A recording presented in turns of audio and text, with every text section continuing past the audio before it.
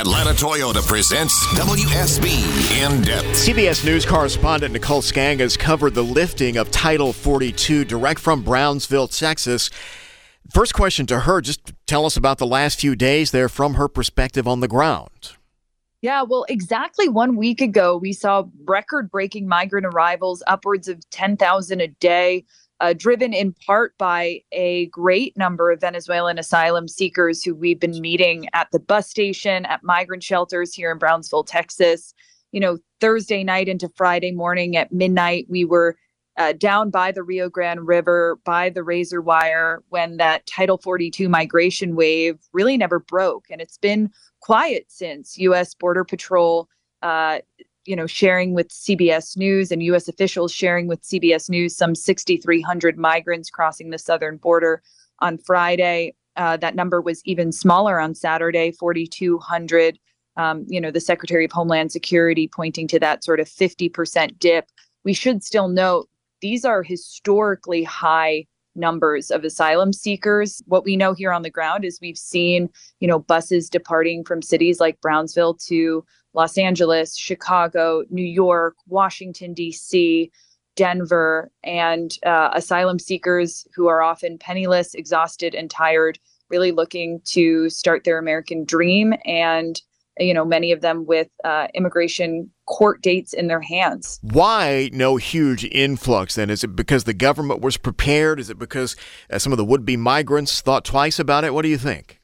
I think the U.S. government was prepared in the sense that they had surged 1,400 DHS personnel to the border in addition to 2,500 active or I should say 1,500 active duty troops and 2,500 National Guards existing on the southern border. So certainly the personnel were in place, which is not to say that, Border Patrol processing centers are not overwhelmed, because they are. We've still seen overcrowding at shelters, at processing facilities, and at cities across the country. Whether or not we were shocked, I think the narrative changed.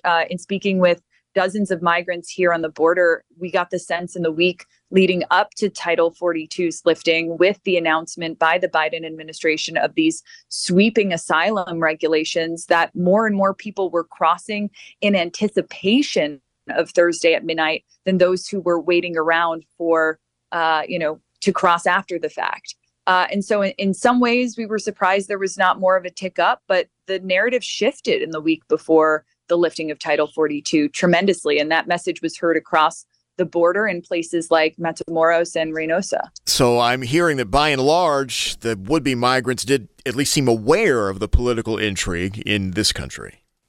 I think there was some awareness that Title 42's lifting was going to bring change. And for some, that resulted in an earlier border crossing than perhaps they were anticipating. There was a lot of confusion and chaos here in the sense that, migrants told us, shelter leaders told us, NGOs told us, people weren't sure whether or not it was going to be good or bad for them to cross at any given moment. But ultimately, I think fear and desperation drove a lot of people to try in the week before Title 42 lifted. We should point out, though, there are still tens of thousands sort of north of the border, south of the border wall, in that gray zone between the United States and Mexico, searching for answers now.